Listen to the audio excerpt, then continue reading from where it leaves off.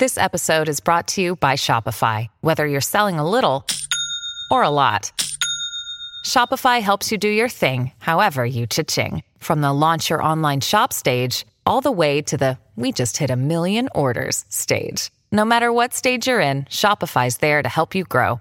Sign up for a $1 per month trial period at shopify.com/special offer, all lowercase. That's shopify.com/special offer. Welcome to the New Books Network. Hello, I'm Nicholas Gordon, host of the Asian Review of Books podcast, done in collaboration with the New Books Network. In this podcast, we interview fiction and nonfiction authors working in, around, and about the Asia-Pacific region. In 1933, Maurice Wilson, First World War hero, drifting veteran, and amateur aviator, lands in the aerodrome at Purnea in British India. His goal is to be the first man to climb Mount Everest, and nothing, not his lack of climbing experience, the lack of official permission, and the efforts of British civil servants will stop him. Ed Caesar's The Moth and the Mountain, a true story of love, war, and Everest, tells Wilson's tale, tracing his story from the First World War, through drifting across the English-speaking world to his sudden drive to climb the world's tallest mountain. He buys a biplane, flies to India, sneaks into Tibet, and attempts to climb Everest, only to succumb to the elements on its slopes in 1934, like so many before and after him. Ed Caesar is an author and a contributing writer to The New Yorker. Before joining The New Yorker, he wrote stories for the New York Times Magazine, The Atlantic, Outside, and the Smithsonian Magazine, among many others. He has reported from a wide range of countries, including the Democratic Republic of Congo, Kosovo, Russia, and Iran.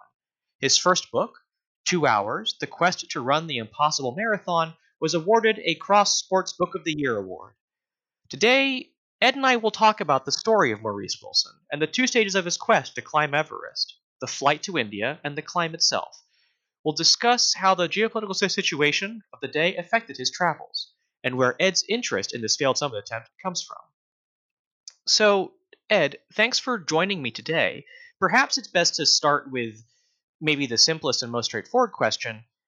Who was Maurice Wilson, and where does his attempt to climb Everest fit within the broader history of Everest summit attempts?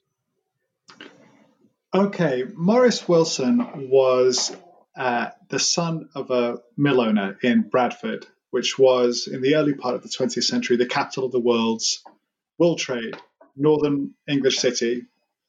And had it not been for the intervention of the First World War, the war to end all wars, I think he would have led an unremarkable life. He would have gone into the textiles business like his older brothers, and he would have somehow made a living in the wool trade. And what happened to him was that in 1914, the First World War started when he was 16 years old. When he was 18, he joined up, and when he was 19, going on 20, he saw action on the front line. And like many people of his generation, it altered him in profound ways. And he was never able to truly recover from his experiences on the Western Front. When he came back to Bradford to live and to try and make his living, he found himself unable to settle, and he felt a restlessness common to those who had served in the First World War. And from about 1923 to 1931, going into 1932, he wandered the world. He went to New Zealand, he went to Canada, he went to the USA, Mozambique, continental Europe, trying to find the thing that would provide meaning for him. So quite apart from Wilson, Britain had had its eyes on Everest since at least the turn of the 20th century. And in the 1920s, 3 expeditions had gone to Everest. Exceptionally interesting period of history, mountaineering history, because on the first mission in 1921, the British were literally drawing in the map as they walked to the mountain. This was terra incognita for them. And in 1921, 1922, and 1924, they attempted to survey a route to the top of Everest and to climb it. In 1924, famously, Mallory and Irving went missing on their summit attempt, and debate raged whether they had made it to the top or not. But Everest was considered by the British authorities to be a prize worth winning. It was known as the Third Pole. So Britain had been beaten to the South and to the North Pole by adventurers from other nations, and they were damned if they were going to be beaten to the top of Everest. And so there was this imperial impulse behind the missions. Wilson didn't share that same, nationalistic impetus. He was going for different reasons. And in 1932, a man with no climbing experience, no flying experience, decided that he alone was going to be the first person to get to the very top of Everest. So he hatches a plan to get himself to the mountain and then to climb it alone. And there are many different ways he could have tried to get to the mountain. His was dramatic and rather characteristic of who he was as a person, quite a theatrical person. And he attempted to fly a Gypsy Moth biplane packed with his climbing equipment and other goods for his journey. He actually wanted to fly it to the lower slopes of Everest, land the plane, get out, and climb to the top. In the end, his adventure turned out to be even more interesting than that. But that's, in summary, who Wilson was and what he was trying to do. And to kind of talk about his actual attempt to climb Everest, did Wilson take the same route that Edmund Hillary and Tenzing Norgay used a few decades later, or did he try a different path? No. So Hillary and Tenzing Norgay, like most expeditions now, they climbed the south of Everest, the Nepali side. Wilson, like the expeditions of the 1920s and 1930s, approached the mountain from the northern Tibetan side. That was a route that got cut off after the Second World War for British explorers. So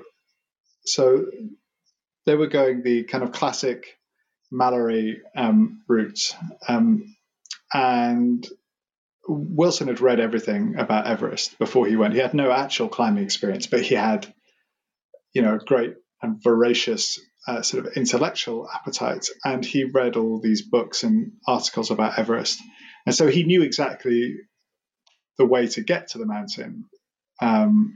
Once he was at the Rongbuk Monastery and base camp, up the Rongbuk Glacier, turn left up the East Rongbuk Glacier to the foot of the North Col, get up the North Col, make 3 more camps up the mountain. Bob's your uncle, you're at the summit. This is actually, I think, a good segue to my next question, specifically about how how most expeditions went through Tibet. What are the political dynamics of these attempts to climb Everest? As you say, Wilson wasn't able to climb up through the Nepal side. I think he was barred from flying over Nepal, but he also had to sneak into Tibet. That wasn't an easy journey for him, entering Tibet from India. So what are the political dynamics of the region? Yeah, incredibly complicated, in short. But one of the reasons why the British authorities were so determined to stop Wilson was because they worried about a diplomatic incident involving Nepal. They had just come to an agreement with Nepal, and they had close relations, but they were not keen for a rogue adventurer to crash land his plane in Nepal. The early British expeditions to Everest in the 1920s had all gone through Tibet after gaining permission from the Dalai Lama and from Lhasa, as a byproduct of a wider treaty that guaranteed, protection against aggression. So British protection against aggression from China, and the early negotiations involved huge arms deals as well as permission for a party to go and climb the mountain. Wilson did not have those permissions to go through Tibet, but when he was in Darjeeling, when his plane had been impounded and he was trying to find a new way to the mountain, Tibet was the obvious way to go because the Bhotia men that he had recruited had been on those early British expeditions. And so they knew the way through Sikkim and into Tibet and could guide him towards the mountain. One other thing I'd like to note is that Wilson's story, and I'm talking now from like his whole journey from Britain to eventually seeking into Tibet. This whole story appears to be impossible without, or the British Empire plays a huge role in his ability to travel that distance. How does colonialism and imperialism play into this story? Well, it's for a Brit in the early 1930s, the world appeared to be your oyster because so much of the world was either actually British or had British influence. So Wilson's plan was to fly his plane through Europe and then into North Africa, along the North African coast towards the Middle East. He then believed he had a permit to fly and land in Persia, as it was, which eventually did not materialize. But so instead, he had to go via the trucial states of Bahrain and down through Iraq to Bahrain and then over Sharjah and eventually to Gwadar. So that is really that's very difficult, that route, unless you have friends at RAF bases who might fill up your plane. In fact, the British really did try to stop him and send him back several times, particularly in Bahrain. And he got much more help from the men of the RAI, the Italian Air Force, who bought him a very good lunch in Pisa and filled up and serviced his plane in Rome and Naples. And again in North Africa, when he landed in what was then Cyrenaica, were very good to him. So, British imperialism, would help probably an officially sanctioned flight to India at that time. They were not particularly helpful to Wilson. Well, I guess perhaps it's the way it was useful is that you had all of these, I guess, aerodromes along the way, and I guess imperialism kind of, well, in some ways, being barred the ability to fly over Persia or to fly over Nepal, I guess, affected his choice of travel.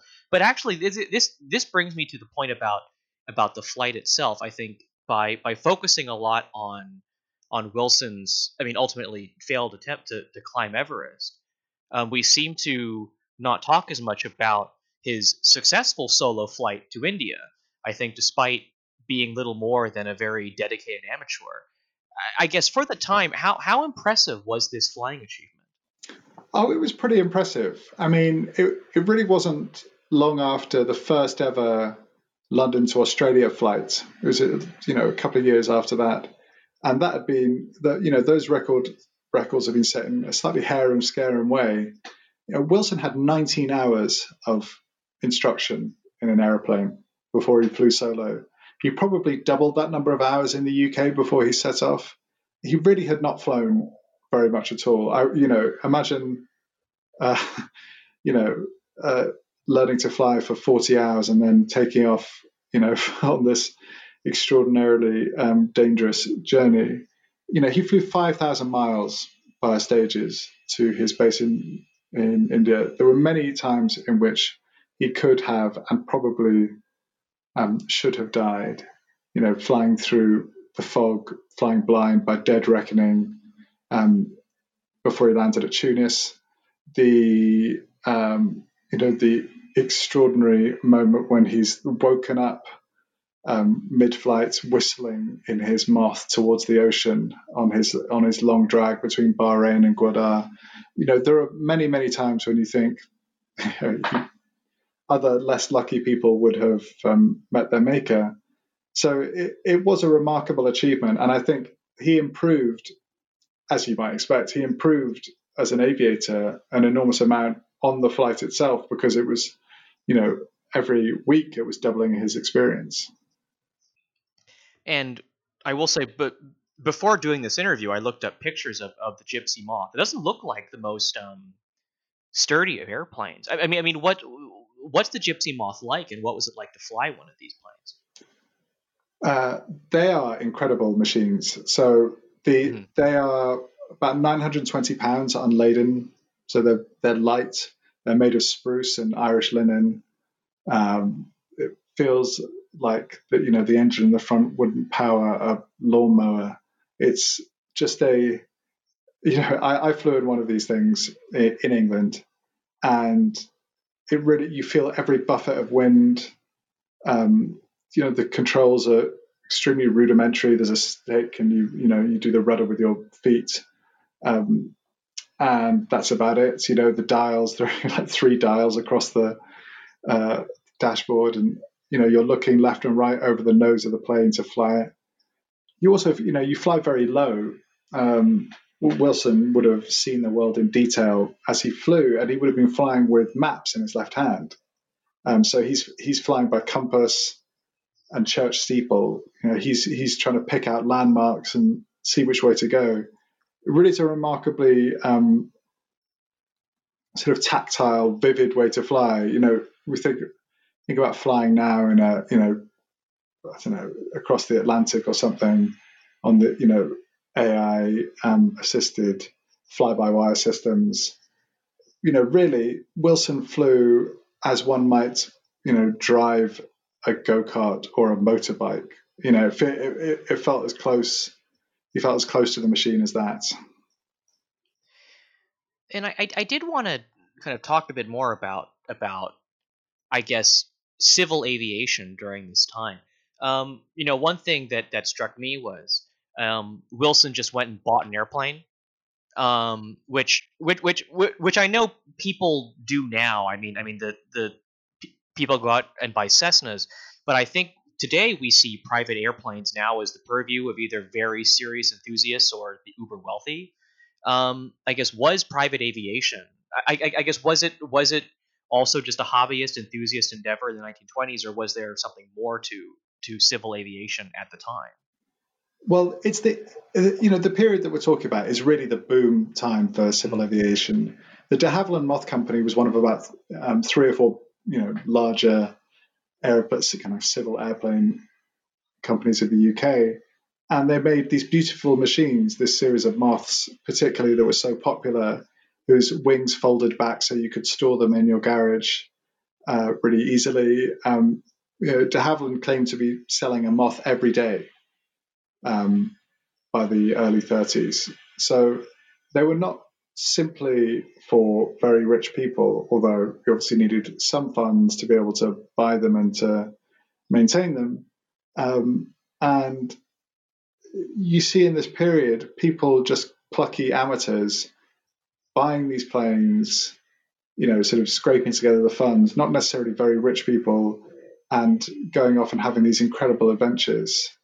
Amy Johnson, who was one of the great aviators of the time, used to carry a knife in her cockpit in case she ditched at sea and had to fend off sharks. I mean, it really does feel like the kind of Indiana Jones moment for civil aviation.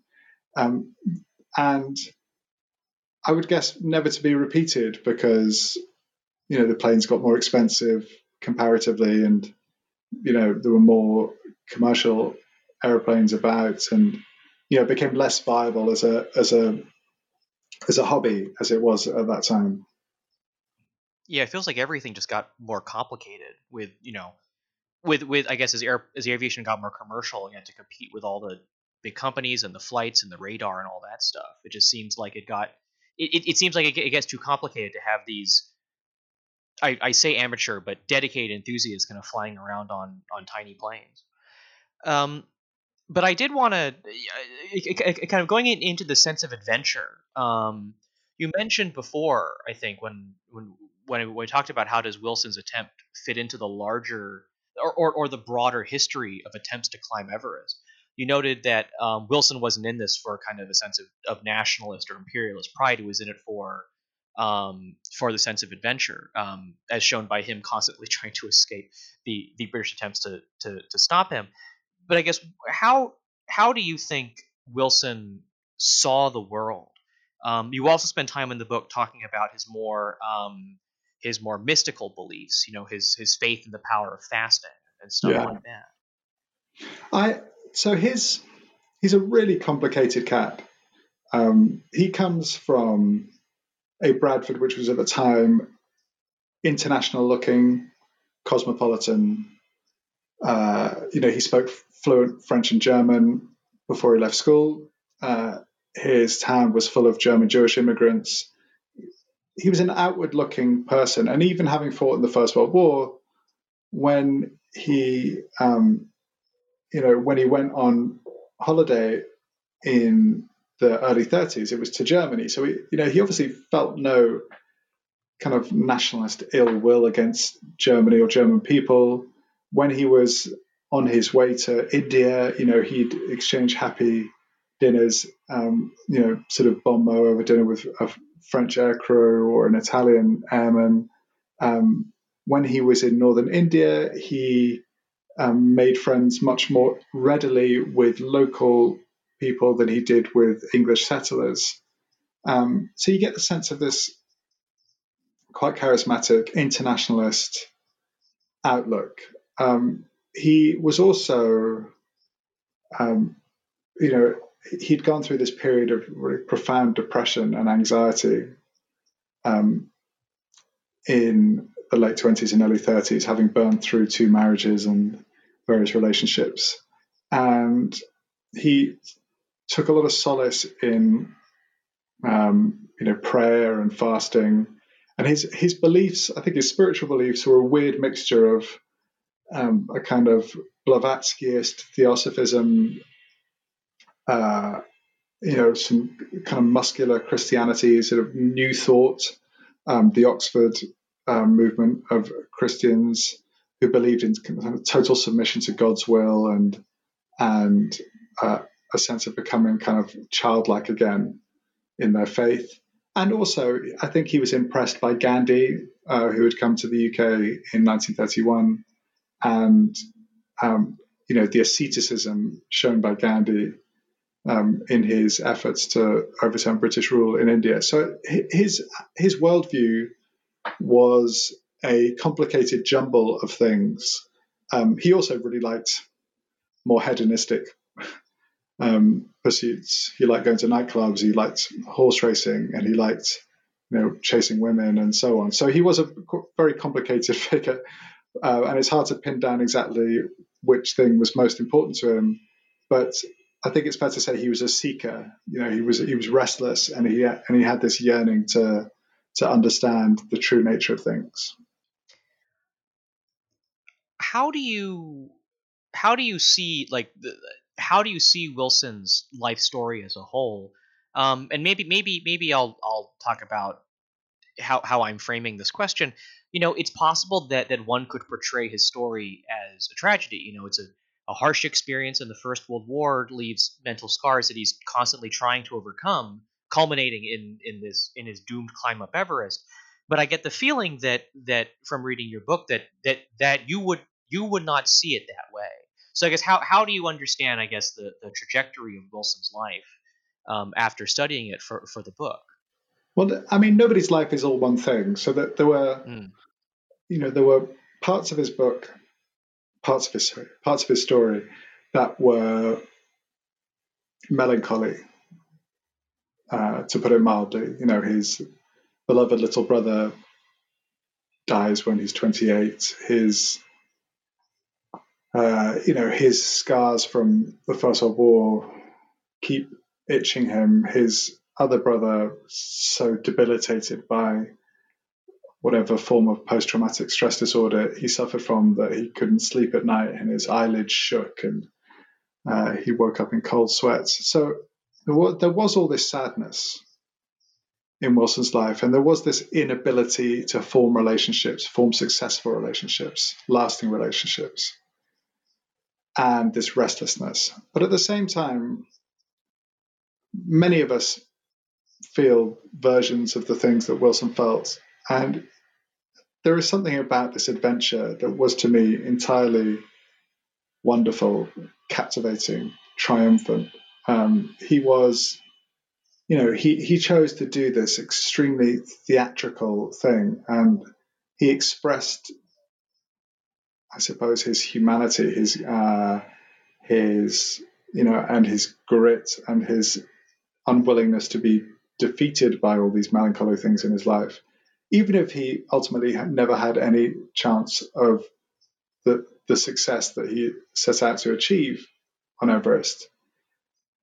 There was something wonderful in the attempt, and some of the moments when Wilson seems most happy are on his trek from Darjeeling to Everest, when he's in the grip of the adventure itself, and he's talking about sleeping out in the open, unencumbered by, everyday city living,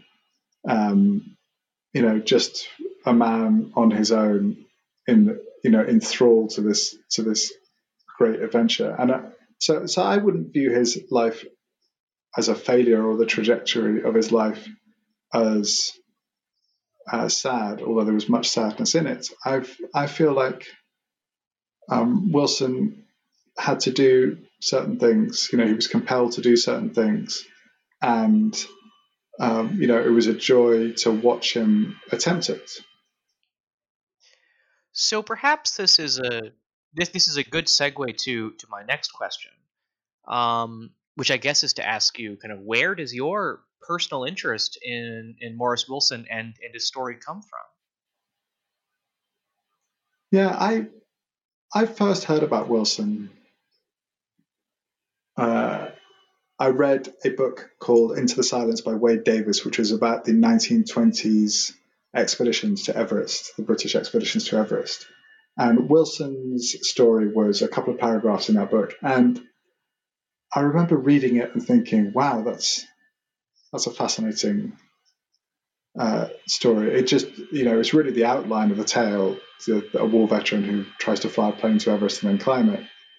And over the next few years, I would occasionally return to Wilson. I read a couple of books that had been written about him, one in the 1950s and one a bit more recently, neither of which really satisfied me, and both which I felt there was much more to say about him. And, in the way of these things, I began to kind of scratch around for more information. I went and found various resources, his diary in the Alpine Club in London. I eventually found some letters in a basement in northern Germany. I kept on looking for more clues as to what his life had been like. And after a certain period of time, Wilson began waking me up at night. I used to sometimes wake up thinking about Morris Wilson, which is strange. So sometimes it takes writing the book to know why you wrote it. And I think I'm interested in in post-conflict more than I'm interested in conflict. I used to cover a bit of conflict when I was younger, yes, and I stopped doing it when I had children. And I think there's something more interesting about watching how countries recover and develop in the wake of something seismic happening. And I think there's something very interesting about how people respond to traumatic events and what they do with their lives, and how pain in your early life can manifest itself differently in later life. I'm really interested in all those things. I don't think I have a theme as a writer, but if I did, that might be one of them. So Wilson's stories, I think, had stayed with me because of that. And sometimes stories just hook writers, and it feels unaccountable why they do so. But he wouldn't leave me alone, so I resolved not to leave him alone. And the result is this book. And I think with that, that's a great end to our interview with Ed Caesar about his book, The Moth and the Mountain, a true story of love, war, and Everest. Ed, one final question. Where can people find your work, and what's next for you? People can find my work, my most recent work, on the New Yorker website, or they can find my work on edcaesar.co.uk. And what's next for me is some more magazine work. So I'm hoping to write a string of interesting and kind of consuming stories for the New Yorker. And when I have another book idea, I'll dive into it. The thing that I learned about doing The Moth and the Mountain is it's a long road publishing a book, if you do it right, or if you try to do it right, and you need to be sure that the person you're going to spend that time with is worthy of your interest. I feel like it was with Maurice Wilson, and I want to make sure that the next person or subject that I spend the time with is also going to be gripping in the same way. Well, I hope you find that story, and I greatly look forward to reading what comes next. Thank you so much. So you can follow me, Nicholas Gordon, on Twitter at Nick R.I. Gordon. That's NickRigordon. You can go to AsianReviewOfBooks.com to find other reviews, essays, interviews, and excerpts. Follow on Facebook or on Twitter at Book Reviews Asia. That's reviews plural. And you can find countless other author interviews at the New Books Network at newbooksnetwork.com. We hope you continue listening to the Asian Review of Books podcast, now on all your favorite podcast apps, Apple Podcasts, Spotify, and Stitcher. Rate us, recommend us, and share us with your friends to support us continue to interview those writing in, around, and about Asia. Next week, join us for an interview with Ethan Lowe, author of Field Notes from a Pandemic, A Journey Through a World Suspended. But before that, Ed Caesar, thank you so much for joining me today. Thank you.